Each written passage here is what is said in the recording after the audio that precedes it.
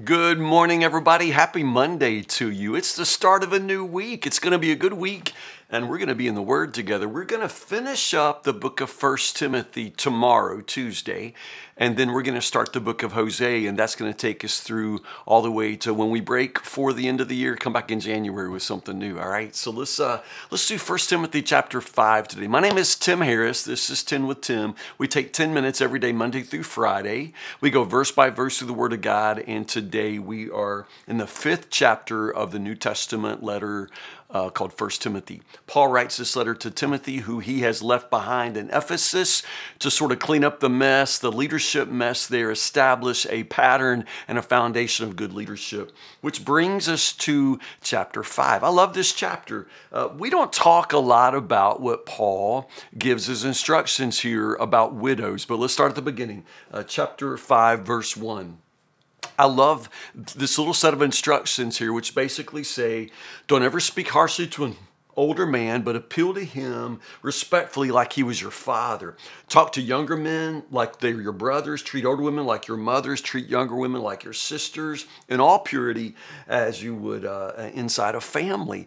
I just love this. It's just basic, and most of us, I think, just get this instinctively. But Christ really cares about the everyday way we treat one another in the church. He really cares about how you treat every single person. What about the person you don't like? Well, that's your problem. That's your heart problem. You don't get to have people you don't like, not if your heart's right with Jesus.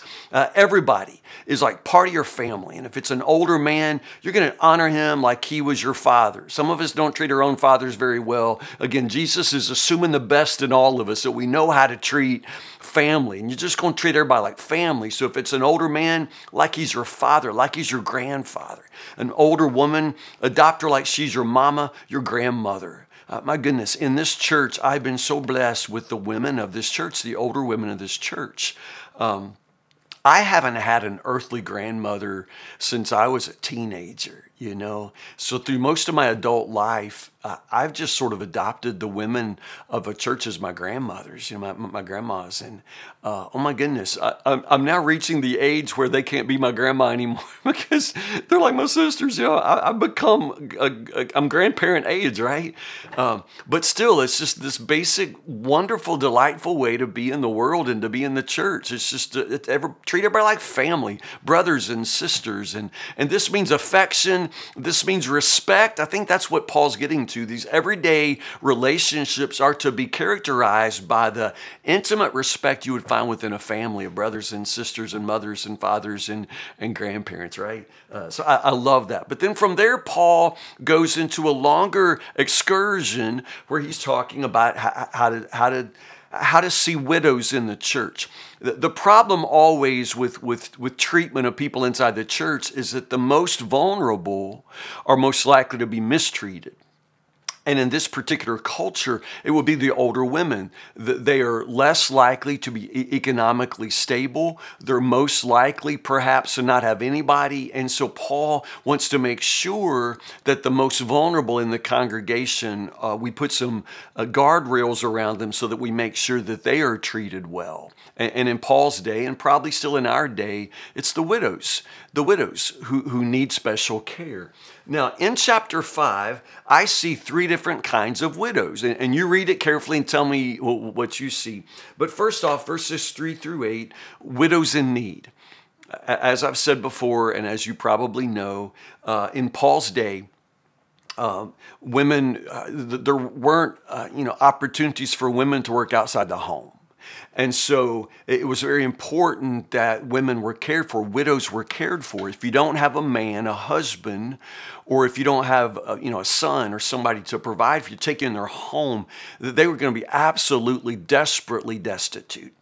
So that's why Paul's first concern is widows in need, and they should be cared for. Notice how for Paul, several times in this chapter, he emphasizes that Christ is followed first inside your family. In other words, you call yourself a Christian, but you got a mama who's elderly and she's suffering and you're not taking care of her. Man, that's worse than not being a Christian at all. To be a Christian and not taking care of your family. You know, you're a Christian, you call yourself a Christian, but you got kids out there and you don't acknowledge them, man, that's worse than not being a Christian at all. I mean, Paul is using harsh words here, but he just means, man, if you're going to be a Christ follower, that's going to start at home.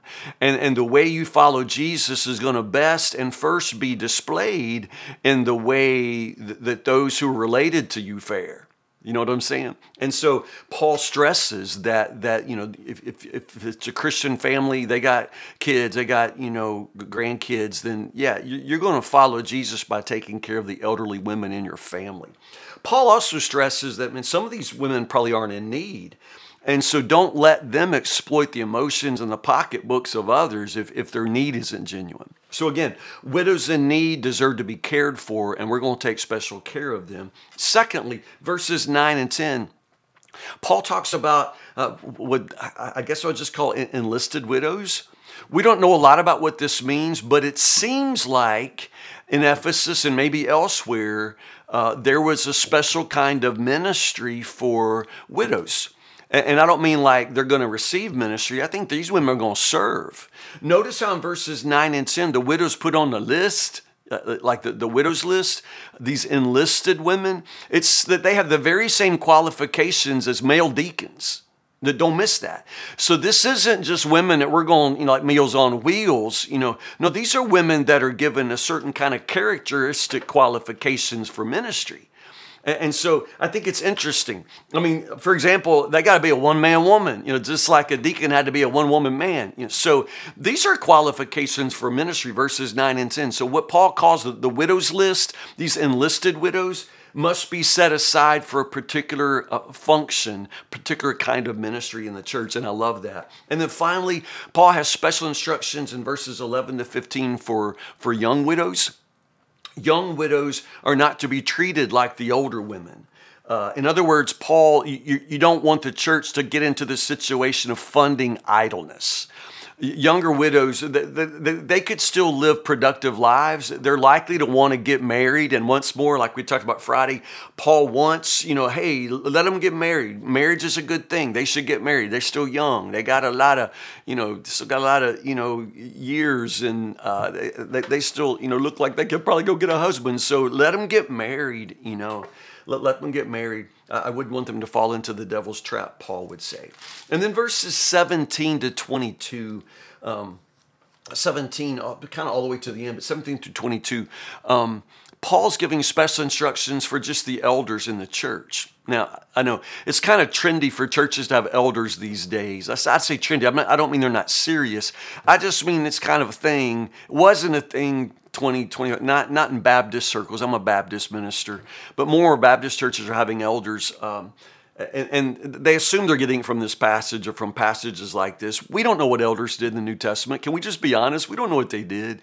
From this passage, it sounds like when Paul talks about elders, he's speaking kind of specifically about preachers and teachers who are ordained. So ordained preachers and teachers in this particular context. And notice that for Paul, some may preach, some may teach, some are paid, some are not. But Paul is all about paying some. I mean, I think it's interesting that this early stage in the church's life, the primitive church, Paul's already talking about, certain people who were paid for ministry. And Paul defends it. Now, Paul himself doesn't take a paycheck. He doesn't really accept a love offering very often. But he certainly protects that privilege for others. Paul says, I think they should get it. If they teach well, if they preach well, if they serve well, pay them. Pay them. You don't muzzle the oxen who's treading out the corn, and that's the saying there. Those who work deserve their pay. Early in my ministry, I struggled with being paid to do what it seemed like every Christian ought to do anyway. It was this very passage which helped me make peace with that. That being paid allows a particular person with a particular vocational calling to pursue that full time. And that is a benefit to the church. It's a benefit to the kingdom when people with special gifts, special callings are allowed to pursue that. Although, my goodness, the gospel is carried probably primarily throughout history and throughout the world right now through people who are otherwise employed with another job. So it's not for everybody, but Paul is saying not everybody's paid, not everybody's is volunteer, but some are, some aren't. In the same way, some serve well, some serve less well. And Paul is honest about that. There are really three ways of relating to elders in this passage. The first one, verse 22, is ordination. The second one is honor. And then verse 20, correction. Paul gives instructions for how to actually correct an elder. And I think that's important. Why do you think some serve well and some aren't so, some are good, some are not so good? I guess it's the Holy Spirit. For one, the gifts are just different. Not everybody has the same gifts. The individual, not every individual is like every other individual. We don't all relate to people in the same way. But then I just want to remind you, those of you who are probably lay folks, remind you that just the people we serve, the minister that I am and the minister I'm becoming has a whole lot to do with the people I serve. I did not start out in Woodburn, 27 years ago as a gifted speaker. It was terrifying to me, and it was the hardest part about surrendering to my call was knowing that I'd be speaking all the time. This congregation has listened to me into being a good preacher. Good listeners make good preachers. Do you understand what I'm saying? That's why I thank you every day for being a part of 10 with Tim with me. You make me a better teacher because you're good students of the Word. You interact with me. You question me. You make me study well. You see what I'm saying?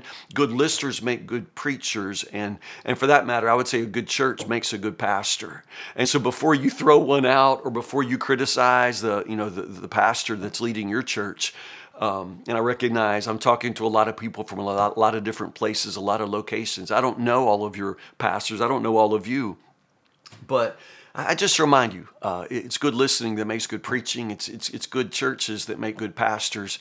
And so, but before you decide that your pastor's the problem and he needs to go, search your heart. If your church has gone through, you go through a preacher every 2 years, it may be something with the congregation that makes it especially hard for a leader to put down roots and bring you along. It could be a problem with the church. I'm just saying that. I love Woodburn. I am blessed to serve here. You're the best congregation in the world. And as I say, you are making me, I pray, to be a better man every single day of my life. But not every church is like that. And I confess not every leader is like that. That's why Paul gives instructions for correction here. At any rate, I'm out of time. I will see you guys in the morning. We'll start with chapter 6. We're going to finish up. No. Let's just go through. No, let's finish it. We'll finish 1 Timothy tomorrow. Let's do all the verses, all 21 verses of 1 Timothy chapter 6. Okay, so it's chapter 6 for tomorrow. We'll finish it up and we'll start Hosea on Wednesday. How's that? I love you guys. I love you so much.